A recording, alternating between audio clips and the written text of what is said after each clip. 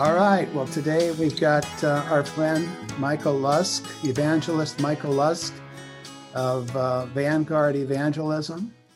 And he is a precious brother in Christ and a good friend who we have worked with in Benin and also met at different places, conferences over the years. And he's a precious brother, and we just appreciate his spirit. And one of the things you may not know about Michael is he was a protege of the late T.L. Osborne. So he gleaned a few things there, I think, through that relationship, and God launched him into a worldwide ministry. So, Michael, it's great to have you with us, and we're looking forward to what you have to share with us. Thank you, Tom. I appreciate the invitation.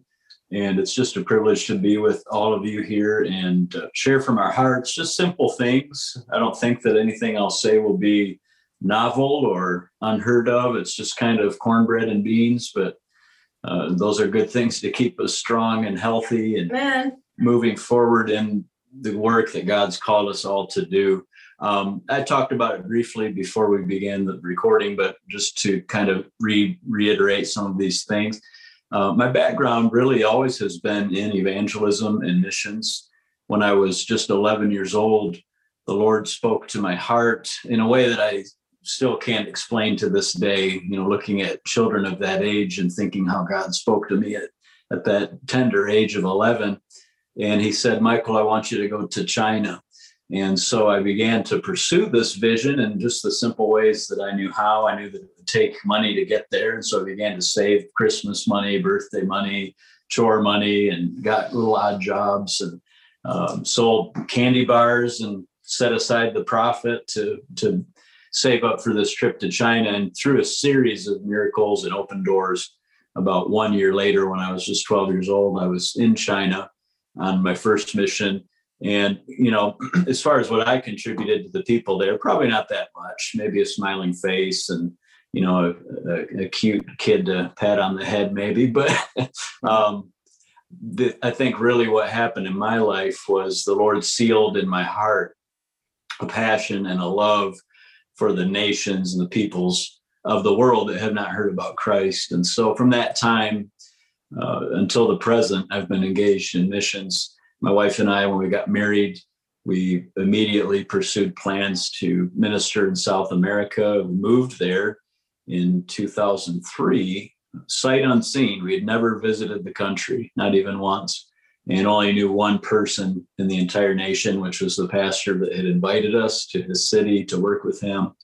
And so it was really a mission of faith as we, I put in my resignation at my job, my 2-week notice. We emptied our little apartment with the little furniture that we did have, gave so many things away, put a few important things in storage, and took our 6-month-old baby daughter, Lucy, in our arms, got on a plane and moved across the world, literally. And from that day, God's been so faithful to honor that simple desire to take the gospel to people. And so we lived and ministered in Argentina for 5 years. Moved back to the United States. We reside now in Dallas, Texas area. And from there, we go to the nations of the world, over 20 nations and counting now. And as you mentioned, we have a good mentorship relationship with Osborne Ministries, Brother T.L. Osborne, until he went to be with the Lord back in 2013. He was a key mentor in my life. And that relationship continues now with his daughter, LaDonna, that runs the ministry, and the ministry is doing very well. I'm on the board of directors. I'm also the global events director for the ministry, and doing the setup for the meetings, international campaigns of evangelism, apart from what my wife and I do independently. And Osborne Ministries is doing very well. We just celebrated 70 years since the founding, and I think the ministry is having a deeper impact now than ever before. And so I'm privileged to be part of that. And the ministry my wife and I founded, Vanguard Evangelism, we're celebrating almost 20 years now in ministry, full-time evangelism. And what we do, in addition to open air proclamation evangelism, where we gather the crowds together and preach Jesus and the Lord confirms with miracles. Another very important element of what we do is to find and locate and affirm national evangelists in the nations where we minister. And God has opened great doors of favor with that, where we've been able to provide them with training and books, resources. And one of the important tools that we give are the portable sound systems that just amplify the reach of their ministry. I know, Tom and Susan, you've been a part of that initiative. And we've to date been able to distribute over 400 portable sound systems around the world. We do that in conjunction now with our in-person training events. And in just a couple of weeks, several weeks in early June, I'll be in Benin, West Africa, where we're hosting the first of this type of event. We're calling it a summit. It's the West Africa Summit, where we'll be having evangelists come from even around the region, even crossing national borders, coming together. We're preparing to receive close to 300 evangelists there. We're going to be giving out sound systems. I just got one of my books translated into French for the first time. And so just excited about what God's doing to empower national evangelists, because I really believe that national frontline evangelists are the key to the completion of the Great Commission. Mm-hmm. And that's what we're all about. You know, it's wonderful to advance the ball and run it down the field. But I think really what all of us as Christians, kingdom-minded believers are called to do is ultimately complete the Great Commission. And I believe that these frontline men and women, proclaimers of the gospel on the vanguard of the Great Commission, are really a key to wrapping up this Great Commission of the Lord Jesus. And so God's doing powerful things, but I'm excited to be here today. And I just have a simple word I'll go into. We can converse and you all can interject if you have something just burning in your heart. But I wanted to talk about something that I think is important for every believer, but maybe, specifically gearing it today toward evangelists, just sharing from my heart, my experience on the idea of sharpening, to remain sharpened in our ministries. And, when I was living in Argentina, there was a folk tale, and it always stuck with me. It's one of these types of tales that's got a moral to the story. And essentially, there were two woodcutters. We might call them loggers in America, but they were cutting firewood. And they were out in the field chopping up wood. Each had their axe. And one of them was just working incessantly and chopping, and setting his cut wood to one side, stacking it. And his friend was also cutting the wood, but he would notice that his friend would frequently go off under the shade tree there, and he would drink, mate in Argentina, which is kind of the national drink. It's kind of like a tea that they drink, and very refreshing. And so he would sit under the tree and drink his mate, and then he'd get up and chop some more wood. And after a while, he'd go back and rest a while under the shade tree, drink some more mate. And the day progressed. And at the end of the day, the first woodcutter was noticing that even though his friend had stopped many times to rest under the tree, his friend's wood pile was actually bigger than his was. And he said, how is it possible that I didn't stop working all day? I chopped wood without a break. I never sat down. I've been chopping all day. And you went and sat under the tree. You had your siesta, you drank your mate, and you've cut more wood than I have. And the friend said very wisely, what you didn't see is that while I sat under the tree and was drinking my mate, I was also sharpening my axe. And I think that that's a lesson for us, that in ministry, rest is important, and proper rest and proper sharpening of our lives is so vital. And it really makes a difference. And the Bible even affirms this very principle. And if you have a Bible, you can go with me to Ecclesiastes chapter 10 in verse 10, Ecclesiastes 10:10. And it just says very simply the same principle that story tells. It says, if the axe is dull and one does not sharpen the edge, then he must use more strength. But wisdom brings success. Another translation says, wisdom is an excellent advantage. Wisdom is the difference maker. And when we're sharp, it makes a difference. When we're sharp, it allows us to do more. It makes us look better than we are, perhaps, when we're sharp. And I think the converse is also true, that when we're dull, when we lack that sharpening in our lives, everything is harder. Everything is more difficult. Everything costs more in terms of energy, in terms of, just white-knuckled effort. When we're dull, everything gets harder. And so that verse to me is a proverb for life, a proverb for ministry. And I want to bring it home for us as evangelists today and people that have a heart to minister the gospel in different ways, minister the word of God, because I'll tell you what, in life, with the way that life is today and the accelerated pace of life, I think it's just all that a lot of people can do just to keep their own head above water, let alone have anything left to really contribute to others. And I think there's reasons for that. I hope we can talk about some of those today. But I wanted to start out by addressing some of the signs or symptoms of dullness. And this dullness could have many manifestations or many sources as well.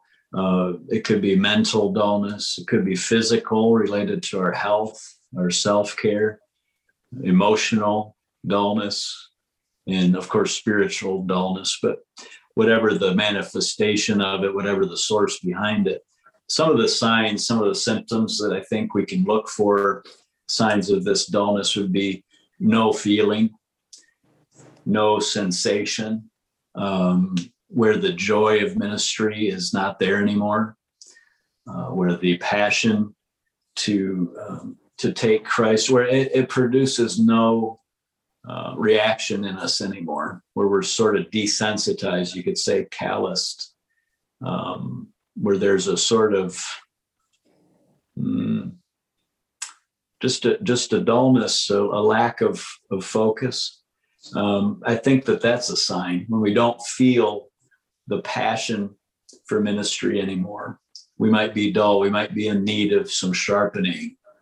And we'll talk about kind of some of the ways I see that we can get sharpened again. It's not a hopeless situation, but it's important to realize when we're in that place. And honestly, I don't know in this world if there's anything that we can do to prevent that dullness from happening. I think it's just a result of living in a fallen, broken world. But it is important to recognize it. And there are things we can do to maintain ourselves and to recover that sharpness. But that would be the first thing I thought of in terms of recognizing when that dullness is there. It's that lack of feeling, lack of sensation.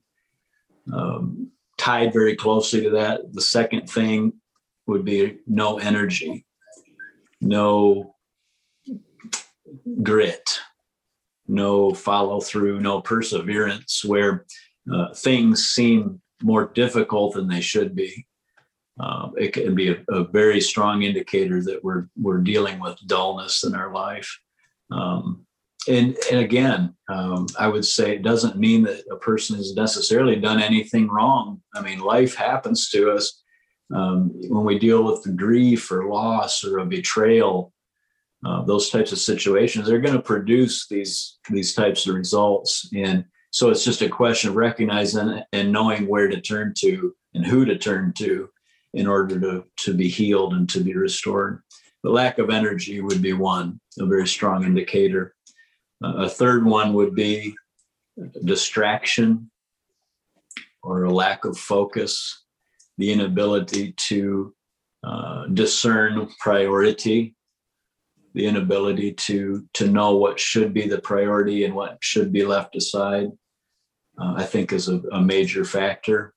And then number 4, a sign of dullness, symptom of dullness would be doubts about one's calling, doubts about one's effectiveness. I think of a story that you mentioned, T.L. Osborne earlier, Tom.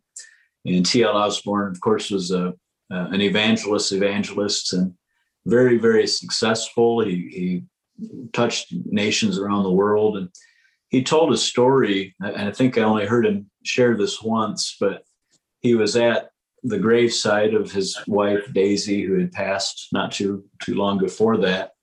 And he was standing there at the grave and just reminiscing about their lives together. And he said that in an unguarded moment that the enemy slipped up on him and began to speak into his ear and to call into question that the effectiveness of their ministry or the impact of their ministry. And it was the idea that, look, TL, you've dedicated your lives to this. Daisy dedicated her life to this, and she's dead now, and you're an old man, and the world is worse today than it was when you started. Things have gotten worse than they were even back then, and really calling into question the effectiveness or the impact or the fruitfulness of his ministry.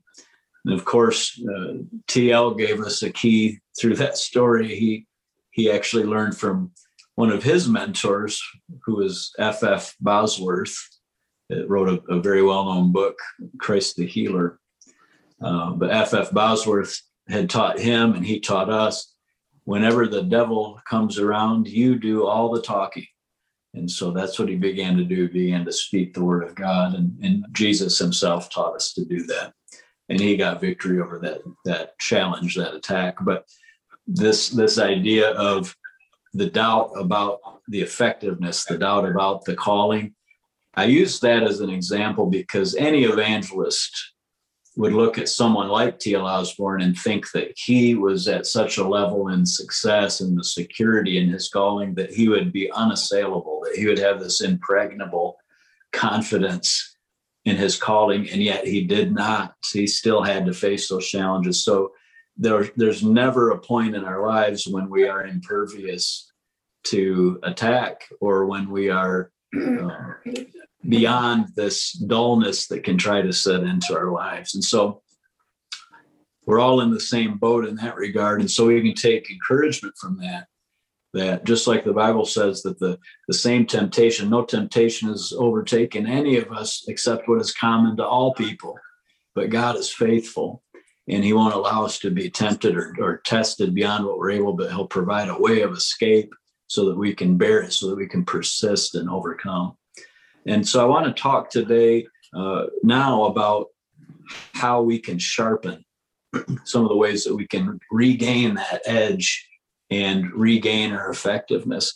And the first thing I want to talk about is sharpening in his rest. And Jesus, Mark chapter 6, we won't go there for sake of time, but the disciples were overworked and overwrought. And in Mark chapter 6, verse 31, Jesus said famously, "Come aside by yourselves to a deserted place and rest a while. For there were many coming and going, and they did not even have time to eat." And so there was this pulling and tugging between their own needs for self-maintenance and the demands of the ministry. And Jesus, it's so interesting to see that Jesus knew how to find this balance. As important as his mission was, he also knew how to rest himself, and he also taught us to rest. And so there is a place for rest. God created us for rest and refreshing. Even in the creation narrative, we see the 6 days of creation, and God himself rests on the seventh day. I think he put that as a rhythm in our lives, and we do well not to ignore that. We really do it to our own peril. when we ignore that. Jesus said, come aside by yourselves and rest a while in a deserted place, a quiet place. Now, sometimes I literally do that. I'll go up into the woods. I'll go into a desolate area and be by myself. But it doesn't have to be a literal deserted place. But the idea is to shut things down. I found myself in the last several weeks, I just finished a very demanding semester in seminary and graduate school, and kind of, doing that last lap of the run, so to speak, and was feeling the fatigue. And the Holy Spirit really spoke to my heart to shut down the distractions, to shut down things that were easy outs, because when our mind is tired, we kind of look for distractions and things that entertain us. And I tell you, today, it is not hard to find things to tantalize our mind and keep us busy and occupied. You can look at the news, things that are fine, nothing wrong with them. But I just began to shut down some of these apps and kind of took a fast, if you will, from a digital fast, you could call it. And I found that my focus immediately was improved. I think that's a key today. And we'll find that as we enter further and further into the digital age, we're beginning to discover, even researchers are beginning to discover the very deep effect that the constant stimulation of technology is having on the human psyche. And I know, the gospel is the answer to this too. This does not take God by surprise. He's prepared this perfect salvation for every part of our being, every eventuality. And so the gospel we have is the solution for today's world. But I believe that that's an issue that we'll have to continually address in the next generations. Jesus said, come aside to a deserted place. And then in Acts chapter 3, it talks about times of refreshing from the presence of the Lord, just being with Jesus, remembering what it's like to feel his presence. We mentioned that one of the symptoms can be that lack of feeling. When we're with Jesus, he gives us that feeling again. I'm telling you, we know it's not about feelings. And when you come from, I came from kind of a word of faith background, and it was almost like feelings were the enemy. Well, they can be if we follow them, but I wouldn't want to live without them. Feelings are part of what makes us human. Amen. And Jesus wants us to feel his life, his presence, his joy, his peace, and all of his benefits. And so I love what Jesus said, Mark 11, you all know the verses, come unto me, all you that labor and are heavy laden, I will give you rest. He didn't say, come to me and I'll work you to death. He didn't say, come to me and we'll wear your fingers out. He said, come to me and I'll give you rest. And he said, take my yoke upon you. Learn from me. Pay attention to what I'm doing. And I'm gentle and lowly in heart. My yoke is easy. My burden is light. I actually watched a gentleman that was an expert in yoke making. He would make custom yokes. In fact, all yokes for an ox would be custom, ideally, because they form it to the body shape and the neck of that particular ox. And so it's designed to fit in a very perfect way and not to chafe or harm the animal in any way. And he was describing that in all the times that he saw oxen in the years that they would suffer wounds and abrasions and things in their neck from the yoke, he said it was never a question of the shape of the yoke. It was always the disposition of the animal. It was always they're pulling away, they're fighting. And we know in Jesus' analogy that he's the trainer ox, so to speak, that shows us how to pace ourselves, shows us how to walk, shows us how to bear the load without harming ourselves. And so that is a big key. And the other thing I would mention is to sharpen our message, to keep on the message of the gospel, the simplicity of the gospel. Paul said in 2 Corinthians 11 and verse 3, he said that he had fears for the Corinthians, that their minds would be corrupted from the simplicity that is in Christ. And I think that for every believer, the gospel it's the axle. Everything turns on it. It's the axis. Everything comes from it. And if we're out of alignment, so to speak, it causes all kinds of harmful things that instead of giving us energy and life, they actually drain it. And so I think that being sharpened in his presence and also sharpened in the centrality, the simplicity of who Jesus is, what he came to do, what kingdom he's building, the message of the gospel. Those are vital keys for all of us. And so I'll leave it with that. And Tom, I'll hand it back over to you. And just wanted to share from my heart today. I hope it's been a blessing. So Heavenly Father, thank you so much for this time of sharing. Thank you for the message that Michael has brought to us and the things that have been shared to encourage us. And we pray in Jesus' name that you would help us to embrace these things in our heart and apply them in our lives. And Lord, just come into that rest, because we know things will be so much more effective in the yoke with you. And Lord, we lift up these needs that have been mentioned this morning, Lord, and we thank you, Lord, for the faithfulness of your servants on the field. The laborers are few, but here's laborers that are busy with the work of the ministry. And we just pray that you would encourage them today, Lord, and that you would let them know that you are with them in a powerful way, Lord. I pray that you would strengthen each one by might, by your Spirit in the inner person, in Jesus' name. And let them know, Lord, that what they're doing is important. I think of what Michael shared about T.L. Osborne, all that we think of someone like that as just such a powerful, successful person. And yet there was a time when he just felt like it was all a waste. And sometimes, Lord, that's the way we feel. But Lord, let us know, depths of our heart, that our labor is not in vain.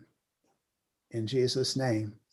We pray for all these needs. Lord, just help us to pray for them as we lift them up before you. I just thank you for miracles and signs and wonders in each one of these situations. In Jesus' name we pray. Praise God. Lord. Amen. Thank you for joining us for this episode of Good News for Everyone from Tom Shanklin Ministries. Tom and I want to invite you to visit our website at www.shanklinministries.org. You will find many encouraging articles and videos and podcasts. There's news about our worldwide outreach and also ways you can connect with us. We'd love to hear from you.